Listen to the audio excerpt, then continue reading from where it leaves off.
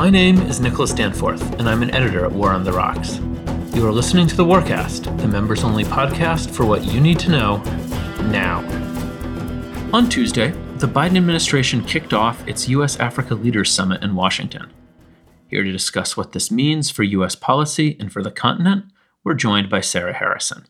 Sarah is a senior analyst at the Crisis Group and previously served as an associate general counsel at the Department of Defense. Welcome to the Warcast. Thank you for having me. Now tell us, what is Biden hoping to achieve with this summit? It's twofold. One, emphasizing strengthening partnerships with African countries, really underscoring the equality in the relationship and renewing the relationship and having this reboost after the Trump administration, where many seem to consider that 4 years of neglect towards the continent. And this is 8 years since we've had the original summit that occurred under the Obama administration. And so I think they're looking forward to the opportunity to really engage in strengthening the partnerships, but also on a wide range of issues, which some have been critical of because there hasn't necessarily been a priority on focusing on any 1, 2, or 3 topics, but many issues like democracy and security, energy, tech, even space is on the agenda this week. But I think that the Biden administration would say that this agenda is important because it actually shows the strength and the many issues that U.S. government can engage African partners on. Now, tell us first, how do they plan to emphasize the equality in the relationship? There have been criticisms that there haven't been any trips from the president to the continent yet, or any bilateral meetings planned for this week.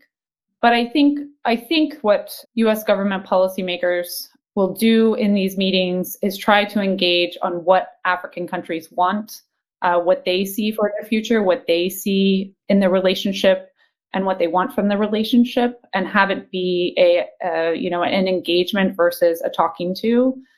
And I think that African countries will want to see some of the deliverables that the Biden administration has already either hinted at or announced, which is major investments of billions of dollars in the next few years on the continent, support for the African Union to have a seat on the G20, potentially for seats on the UN Security Council, and for some visits from the president eventually to the continent, to some countries.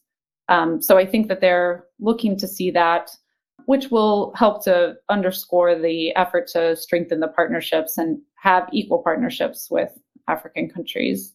In some of the areas you mentioned, be it democracy, be it defense, technology, what kind of specific steps are African countries looking for? I think with security, they're going to want to see continued engagement from the Defense Department and from the State Department and USAID, which actually the Biden administration just had their, it's a Peace and Security and Governance panel happened yesterday, which was co-hosted by Secretary Austin and Secretary Blinken and Administrator Power, and had presidents from Mozambique and Somalia on the panel.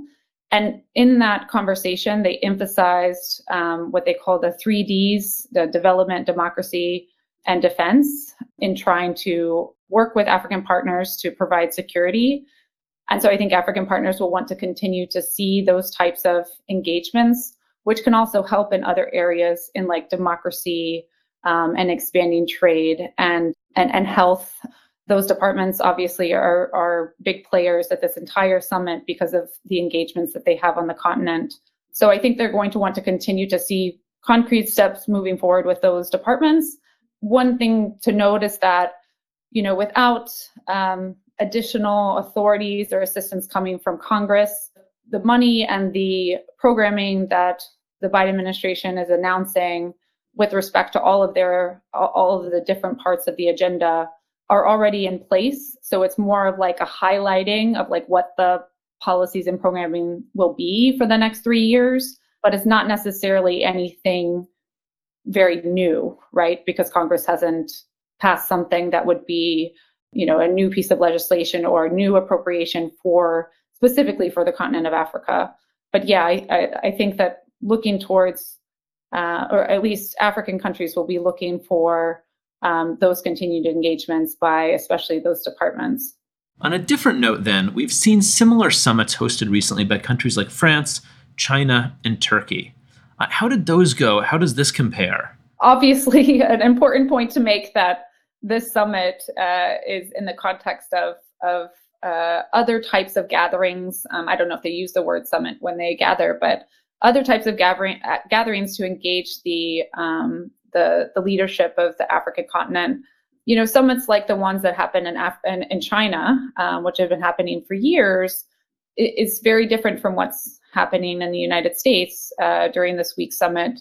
You know, civil society is not engaged in the way that the U.S. government is engaging civil society. They're engaging African civil society and the diaspora here, which is very interesting because the U.S. summit has been focused on youth and youth leadership and the future of Africa in that way. And so see civil society and non-government officials is really important to these conversations.